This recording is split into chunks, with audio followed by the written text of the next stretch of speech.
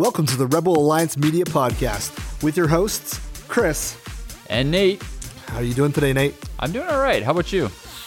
Can't complain. The weather keeps changing on me, and it's driving me a little bit insane. I know. It's one of those days where the snow will blow, and it'll be like white out for a couple of minutes, and then all of a sudden the sun comes out, and you have to put on your sunglasses, and it's a very schizophrenic day. Days like this make me think I'm called to missions. So I'm like, somewhere warm? Somewhere warm where I could just, preach the gospel every day, be warm, not have to wear like coats. Why boots. do you need snow or weather like today? David Platt would just tell you are called to mission, so unless you're called to stay, then you should go. That's very convicting, I think, actually, to be honest with you. But I would argue that North America needs missions just as much as overseas. So technically, I'm on mission every day here. Well, I'm going to get Platt on the show at some point to come in and contradict your theory. David Platt, if you're listening, feel free to shoot us a tweet, shoot us an email, and join the podcast if you're not already in China. Fair enough. All right, so today we're actually doing something that's kind of cool. Chris blasted out on social media, Facebook and Twitter, just looking for some questions so we can answer your questions. And a couple of great questions came in, so we're going to spend today's episode just kind of plodding through some of those questions. But before we do that, let's start off with our question of the day. And I'll pose this to you, Chris. What video game are you currently playing right now? Like what video game, if you got half an hour to kill or whatever before small group, what are you loading up? What are you playing right now? Don't judge me, but I'm actually playing FIFA 16. So I'm a big soccer fan, as we all know. I haven't repented of that yet. I believe it's the only biblical sport. I have no basis for that at all. I was just going to ask you to explain that. Well, it's not mentioned in Leviticus, so I'm okay. But I'm playing FIFA 16 right now. But that's just because I can play it for about 10 minutes, get bored, shut it off. Yeah. Do you like create a character and like Chris Poots is working his way through the European circuit? I don't know. Is it called the circuit, the minor leagues? I don't know what it's called in soccer. It's none of those things, but I can confess I don't just create Chris Poots. I create Chris Poots, Nate Wright. I'm on your team? Oh yeah, Colin Wright. Heath Broadhead, like I've got all of you. And I create like a whole, like you're a manager, I'm a manager, you're a player. Like I've done the whole 9 yards. Like I go way into it because the creating part for me is way more fun than actually playing the game. I just want to make things up and like simulate. I don't actually want to play because I'll lose to some kid who's 4, which is what happens. I go online and I just get destroyed. So I don't actually want to do that. So I just make seasons, simulate them, get fired from my job. It's fine. Nice. I'm to be honest with you, I'm just waiting for a game right now. So my brother actually orchestrated for me to get a PS4 last year. He kind of got everybody on board in my life to get me gift cards so that I could spend it on nothing but a PS4 and this game Destiny, which I've been playing with him. It's a first-person shooter, and we play online and stuff. We put our headsets on like nerds and shoot stuff. But over the last year, that's gotten kind of boring. So I'm just kind of waiting. So I'm waiting for the new Mass Effect. I'm waiting for Andromeda to drop. So I don't know if any of you have played Mass Effect, but I don't know. And I don't know about you, Chris, but I would say Mass Effect is the best video game experience you'll ever have. I 100% agree. In fact, I was thinking about this because of Andromeda coming out in like 3 weeks, I think. Something like that, yeah. There isn't a better game, I would argue, out there than the Mass Effect story. It's basically perfect in terms of video games. Yeah, it's good. It's good. So if any of you out there are video game people and you haven't played Mass Effect yet, there's time to play there's not really time to play the trilogy before the new one drops, but I would just recommend go find a way to play Mass Effect 1, 2, and 3. Here's what you got to do. You got to take this podcast, throw in some headphones, go get Mass Effect 1, 2, and 3, sit down, listen to our podcasts as you play Mass Effect. Your life is complete for that day. Perfect. Okay, so let's just jump into some of these questions because we actually have a number of questions to get through. We'll see how many of them we get through. You have the question list there, Chris, so why don't you just shoot the first one our way? No problems. Just also want to thank everybody who did respond. These are real questions. These are real questions that you guys have sent in to us, and we're just going to just try to bang them off one at a time. So the very first one we got is drinking alcohol a sin? I know this can be a touchy subject sometimes. Nate, how would you respond? Short answer, no. Long answer, heck no. I would, I grew up in a church where drinking alcohol was a sin. It was frowned upon. It was kind of that taboo thing that nobody talked about in the church, and so it was just assumed that it was sinful. But I also grew up in a church that emphasized reading your Bible. So as I read my own Bible and I started seeing things like when Jesus turns water into wine, or when Paul says to Timothy, take a little bit of wine for your stomach, questions start to come up in my mind, and I do that whole, I got questions, y'all. And so I start thinking about it, and as you read the biblical narrative and you see the vineyards in the Old Testament, you hear examples of wine fermenting being a symbol of the kingdom and the growth of the kingdom, and you look at the New Testament, and the new covenant is symbolized by the cup of wine at the last dinner. See Jesus turning water into wine and all this kind of stuff, you realize there's no way it can be a sin. And so I would just say, no, it's not a sin. And a very simple way to answer that, and I've heard all the arguments, Jesus turned the water into unfermented wine, which is just a ridiculous thing to say, because there's no way a whole wedding full of people, like we complain about going to a wedding that isn't an open bar these days. And so you can imagine first century, Jesus turns water into wine, and you think the people are going to say, oh, this is the best wine I've ever tasted if it's non-alcoholic wine. Like, no, the grape juice isn't going to cut it. So Jesus turns water into wine, and then I've also heard the argument, well, it doesn't say Jesus drank the wine, which is true, but if drinking alcohol is a wine, if drinking alcohol is a sin and Jesus turned the water into wine, then he's enabling other people to sin, right? And so obviously that didn't happen. Jesus was perfect. Jesus was blameless. A book I'd actually recommend on this is called What Would Jesus Drink? It's by Joel McDermott. It's a short book, but it's solid. I'll just read a portion of it here. He says, it's best to understand Scripture as saying that we can enjoy alcohol for its enjoyable nature and its effects. We should not abuse it, of course, and that goes without saying, but we absolutely are allowed and should, I would argue, enjoy it for what it is and what it does for us. And then he actually quotes John Calvin, and he talks about how John Calvin gives this command, or this suggestion that we should enjoy alcohol with moderate liberality. And so Joel goes on to essentially summarize Calvin's thoughts on alcohol, and he said, I think it should be a model, that is Calvin's moderate liberality. I think it should be the model of how we approach alcohol with wise Christian judgment and self-control in the midst of freedom and enjoyment. I think that moderate liberality should be the model of how we do everything in the Christian life. Instead of do not handle, do not taste, do not touch, etc., which Paul condemns, we should learn how to handle abundance and freedom in the midst of what we enjoy that Christ gave to us. So it's a good book, and Joel makes the point that alcohol is actually given to us as one of the many good things that God gave to us. He gave us sunshine, he gave us waterfalls, he gave us, all the beautiful things that we enjoy in the world, and he gave us alcohol to enjoy. So I would say no, absolutely not. Alcohol's not a sin. What are you, Chris? How do you answer that?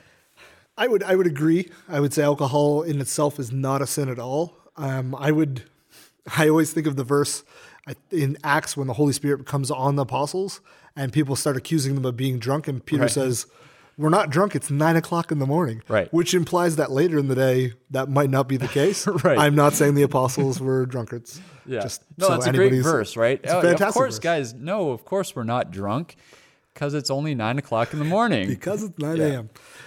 But I think it can be a sin. And my rationality for that is not that alcohol itself is the sin, it's the dependence on it. Right. So I think of in Romans when Paul is talking about it's good for your brother it's not good, it's for I can do this, but if your brother does this, it's not good for him to do that. Right. And I think of the idea of if you struggled with alcohol, then you drinking alcohol would be a sin because you know that you shouldn't be doing it. Right. Whereas like if I had a beer, I don't struggle with alcoholism, so that wouldn't be a problem. So I wouldn't go far to say it's a sin to drink alcohol, by no means.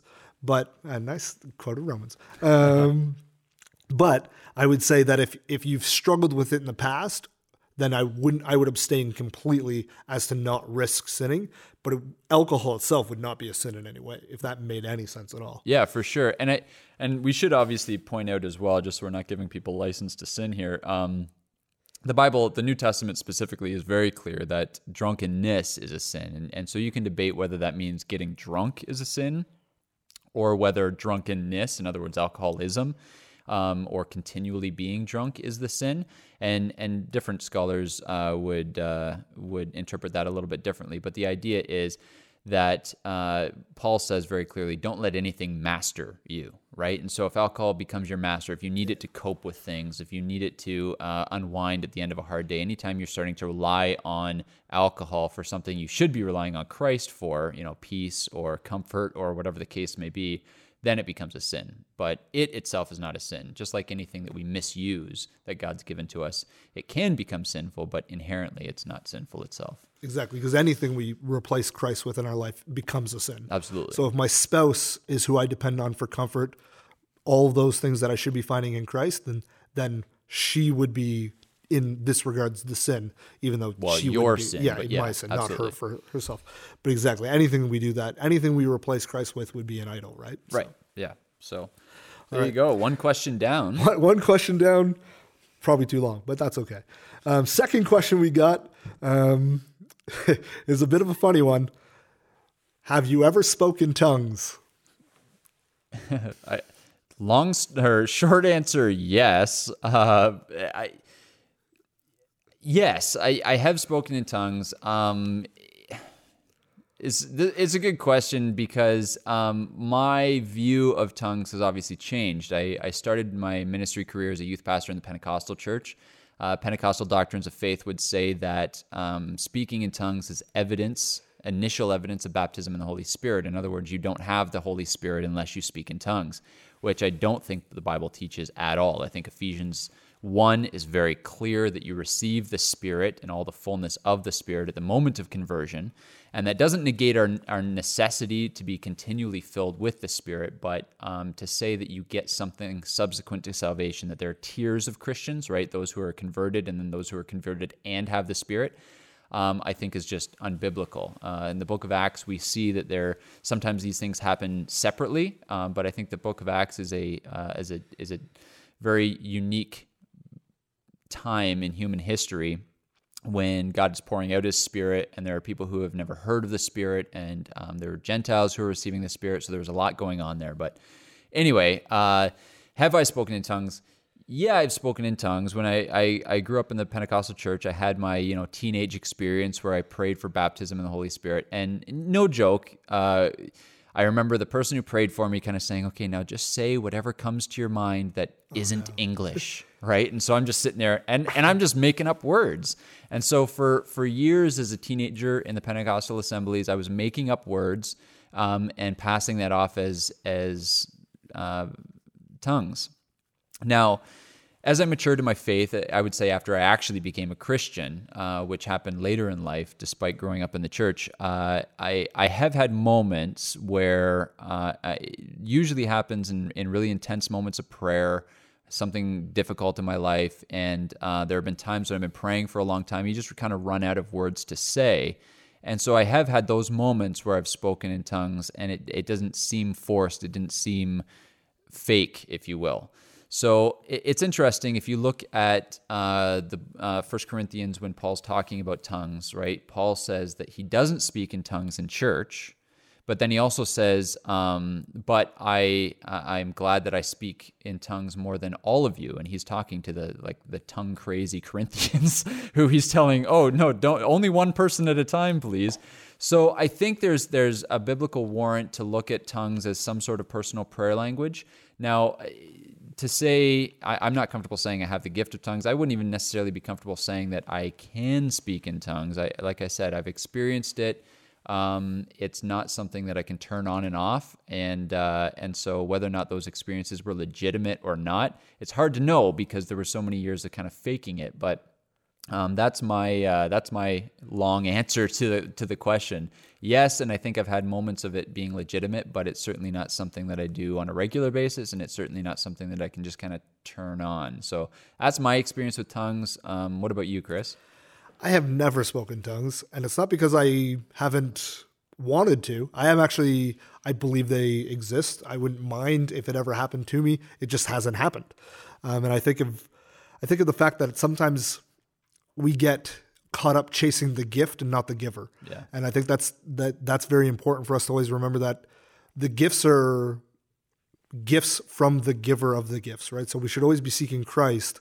And then if those gifts manifest in our lives, that's a bonus. You know what I mean? It's just not like you said, not an elevation of your Christian status, just an outpouring of the fact that you are seeking the giver. And so I will not lie. I've prayed to speak in tongues, hoping that I could just experience what it would be like just to be able to know. Because like you've demonstrated, a lot of the people I speak to and I talk to about tongues give me that same story where somebody wrongfully told them you need to basically fake it so that it will happen real. And I've met people who have legitimately spoken in tongues, and I want to know what the difference is in my head, and I want to feel it.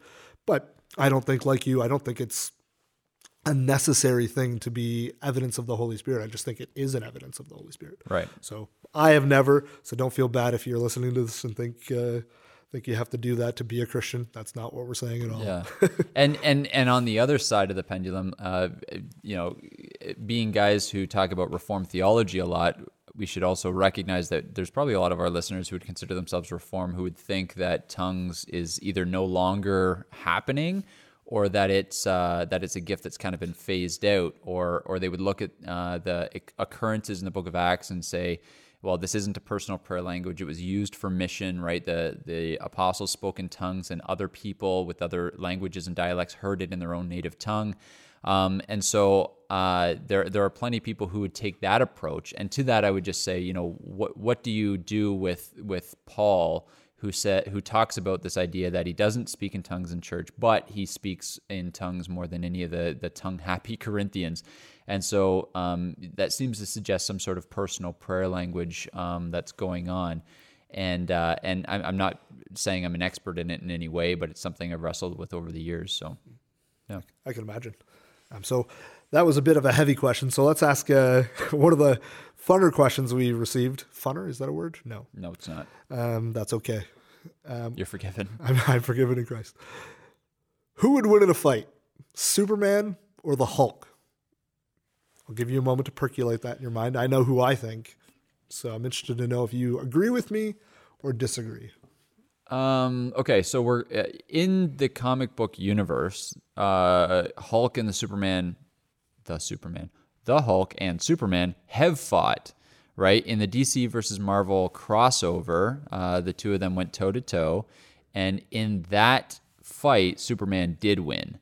I remember at the time thinking that I thought Hulk would actually win that fight simply because Hulk gets more and more angry, or more and more strong the more angry he gets, and losing a fight is something that would make him angry. And so the idea that Superman could pound him into the ground and then Hulk just kind of gives up or is knocked out seems like that's not exactly how the Hulk works. But the more I think about it and the more mature I've got, I think the writers over at DC vs. Marvel, I actually don't even know who wrote that crossover. I think they got it right. I think Superman would beat the Hulk. I think he's just got too many tools. Hulk's got the strength. He's got the endurance. He can jump. He can do the whole thing. He's super strong. But, I mean, Superman's spun around the world so fast that he's turned back time. I mean, he can't. How do you fight that? All right, he's fast. He can fly. I think he's got too many tools. So Hulk wouldn't catch him if Superman wanted to be evasive, and I think strength is pretty even, so I think Superman's got him beat. That's kind of where I come into. If it's a straight fist fight where Superman can't use any of his other powers except for his strength, I think Hulk could beat him, because toe-to-toe, Hulk would just continually get angry and stronger, and eventually critical mass would happen. Hulk would be able to beat Superman. But Superman has so much more in his arsenal. The fact that he can just fly away, Hulk can't get him, and then he can strike at lightning speed. Right. He can blast them with his eye lasers. Like, the guy's unreal. Yeah. So Superman would clearly win. I'm actually a little disappointed in our listeners that they would even submit this. Not that we don't want to hear your questions, but Superman versus the Hulk? Come on, guys. Give us a harder one. Like, somebody should be asking who would win, Batman or Wolverine. That's a question. That is a good question. We'll save that until it's actually asked, though. No problem. All right, what else do we have? Another one we got, which I think is pretty funny. Are we too Calvinistic in our theology? Meaning you and me or the Bible? I think they're meaning specifically us. So I guess it would be a little bit tongue in cheek. So I don't know. How would you respond to somebody who accuses you of being too Calvinist? I would actually thank them. That's like saying, Chris, you're being too biblical. Are you too truth centered? Are you too Christ centered? I get it. I get oftentimes I'll hear things like this, right? You know, you're doing the I follow Apollos, I follow Paul kind of thing with Calvin. Calvinism is just the term that we use to talk about something. So it's not that we're taking and digesting all of Calvin's theology, though I think he has a lot to offer. When we say Calvinism, we're just talking about God's sovereignty and salvation. And I think the Bible's really, really clear on this. You don't have to go further than Ephesians chapter 2, where it says we were all dead in our trespasses. Well, how does somebody become undead other than getting, obviously bit by a zombie? But how does somebody get End times? How does somebody get undead? That's something that has to happen to you, right? So it says, you who are dead in your trespasses have been made alive together with Christ. This is not works. This is of God, so that no one can boast. Or you look at the New Testament analogies for what salvation is. Jesus talking to Nicodemus saying he has to be born again, and Nicodemus understands how ridiculous that is. Asking, how am I supposed to crawl back into my mother's womb? Well, the point is you had nothing to do with your first birth, therefore you have nothing to do with your second birth. God saves men. Romans 9 is obviously one of the chapters in the Bible. If you don't believe in God's sovereignty and salvation, if you don't consider yourself a Calvinist, if you would be of the Arminian school of thought, then you got to figure out what to do with Romans 9, which seems so perfectly clear when it says that he shows mercy on whom he will show mercy, and he hardens the heart of those whom he will harden. So, and who can resist the will of God? So, are we too Calvinistic? Maybe. Maybe we're too focused on Calvin in our theology, so let's not call it that. Let's just call it biblical soteriology, right? The study of our salvation. And I don't think we're too Calvinistic. I think we're being biblical, and we care about the Bible a whole lot. So that's my tongue-in-cheek way of answering a guy who's asking the question. Yeah, I would almost put the question back to somebody else and ask, can you emphasize God's sovereignty enough? Can you emphasize your lack of bringing anything to the table in God's grace enough? Right. If anything, the answer is no, we're not Calvinistic enough because I'm not on my face down on the ground every day. Right. Thanking God for saving a wretch like me, right? Exactly, right? Like there's a reason Amazing Grace, the hymn, has been sung for hundreds of years, is that the writer obviously got the idea that we are completely useless without God's grace and God's sovereignty in choosing us. So to the person who answered the question, I would say, no, in fact, I want to become more Calvinist. Not for Calvin's sake. I think I don't even love the term because I don't like the connotations that people put with it. But I want to become more aware of my need for Christ and my more and more aware of God's sovereignty in my life and his grace in my life. So no, we can't be too Calvinist. We should all strive to be more. All right. And good exhortation. Good way to go. Let's go to the next question. This is a real question. We got this just before we came on air, so we haven't had any time to prep. We haven't really prepped any of these questions, but we haven't even really looked at this one. So I'll throw it out there, and then if we need a moment to respond. We got this from a listener, and she asks, I believe in God, and that I believe that the way to God is through Christ, but I don't really know how to let Christ into my heart. It feels like empty words, and I'm not sure what I'm supposed to do. I'm lost. And I think the next line between that, she didn't write that in, but would be help. So how would you respond to somebody who walked into your office, Nate, and asked you that question? Well, to be honest with you, as soon as you got that text, we were kind of looking at each other like with that look in your eye. You know, got a live one here, right? This is somebody. This is like the story of somebody coming to Jesus and saying, you know, good teacher, what must I do to inherit eternal life? Right? This is the question. I'm actually preaching this coming Sunday, Matthew chapter 16, when Jesus looks at his disciples and says, you know, who do people say that I am? They say, some say Elijah and all that. And then he says, but who do you say that I am? This is, I mean, the biggest question there is in life is, you know, how do I give my life to Christ? So, obviously this listener who put the question forward is asking, you know, so I believe in God. I believe that the way to God is Christ. Well, you know, that's it. That's the linchpin. And I think, you know, we haven't done a good job at maybe Christians have done too good a job, I should say, at marketing, you know, kind of a sinner's prayer or like a formula to, you know, what do we do to become a Christian? And it's interesting because you ask that question in certain circles and you hear, oh, you say this prayer after me, right? And you pray the sinner's prayer, and it's like that's an easy button. You know, the Staples easy button is kind of like that. And you say the prayer and one and done and you're good. But the Bible doesn't tell that story, right? So the gospel accounts, you have 12 men who are personally discipled by Jesus for over 3 years, and nowhere do we get an account of their sinner's prayer, right? When did the disciples become a Christian? So again, we just answered the question about Calvinism. We recognize God's sovereignty in our own salvation. Salvation happens when God regenerates your heart.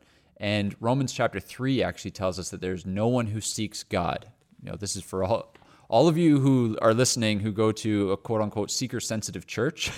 That's not a biblical category. There's no such thing as a seeker. Romans 3 says no one seeks for God. And then as if to answer your next question, it says no, not one. And the idea is that to even come to God, to even recognize that the only way to God is through Christ, means that God is beginning to work in your heart. So how do you, the question was, how does Christ come into your heart? Well, we recognize that when we talk about Christ coming into your heart, we're just talking about him becoming a part of your life being sold out to him. So it's kind of this weird mystical way. David Platt actually has a sermon out there that says, stop asking Jesus into your heart, because it just confuses people. What does it mean to be saved? It means that you repent and believe the gospel. It means that you repent of your sins. You recognize that without Jesus' work on the cross, without forgiveness for your sins, you're going to stand before God condemned. You're going to stand before God. God is going to look at your life, look at you and deem you unworthy, right? Deem you guilty for all the sin that you've committed. So how does one become a Christian? Repent, believe the gospel. And I'm with John MacArthur on this when he talks about lordship salvation is to become saved, to experience salvation is to make Jesus the Lord and the Savior of your life. Savior is the recognition that you need to be saved from your sins. And then Lord of your life means that you begin to obey. And that's what it is, right? The Great Commission, go make disciples of all nations by baptizing them. That's the profession of faith. Jesus is my Savior. And then teaching them to obey all that I've commanded. So repentance leads to obedience. And our obedience isn't going to be perfect. So to this listener, and there's nothing wrong with the sinner's prayer. I'm not saying that that's not a good tool. So I would say find somebody that you can pray with, but begin to read your Bible and begin to obey Christ. And one of the things that Christ tells us to do is to be part of his body, be part of his church. So find a church and get plugged in and start believing and obeying what Christ tells you to do. I don't think I can add anything to that. I would just say the fact that you're asking that question means you're already on the right path to salvation. Absolutely. Like the fact that you recognize Jesus is Lord and God, and that he is the way, the truth, and the life means you're there. You know what I mean? So now at this point, you have to make the choice. Is he going to be Lord of my life?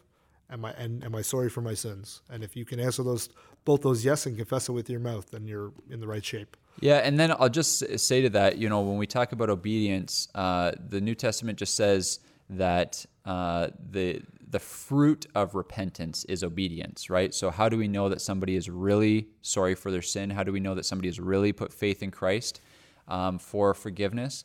It's by the ability to obey. So so start showing that you really believe what you say you believe by becoming obedient. And that is, find a Bible believing church and some people who can help you out. Start learning some of the fundamentals of the faith, and find a place where you can worship and thank God for what He's doing in your heart.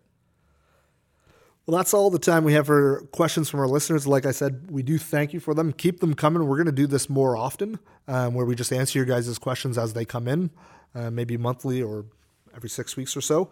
But we're going to finish with one last thing. It's our Christian life hack that we do every week. So Nate, with a young family, how do you get time to do your devotions every day? It's a great question. We're very fortunate. Our little 1.5-year-old is actually a pretty good sleeper, so she sleeps till 6 or 6:30 every day. So I just get up early, and that's always been my thing from the moment I got married. Just trying to get up early so that you have some time to yourself to do that. And I'm a morning person, always kind of have been. My wife's the opposite. She's an evening person, and so she would find time to do it then. So for me, it's just finding a time that I can be on my own. And for me, that's getting up early. So if I can sacrifice a couple of hours of sleep so that I can get up and dig into God's word, I will. And then the other thing I would just say, part of our calling as Christians is to be good husbands and be good fathers. And so getting up early is that small sacrifice that I can make so that I'm not taking time away from my other Christian duties, like being a good husband and being a good father, and still doing what I'm called to do, and that is be in the Word every day. So one of the things I think when we're looking for time is, the wrong way to go about doing this is to carve out time for your time with God and neglect some of your other responsibilities. So as men specifically, I think it's our call to lead sacrificially. And so if that means sacrifice a little bit of time before or after when you first get up or before you go to bed, sacrifice that little bit of sleep, because it's better to do that and be in God's word than to not do it and get a couple hours sleep and not be in God's word. So there you go. Well, there you have it. Thanks for listening. We'll see you again.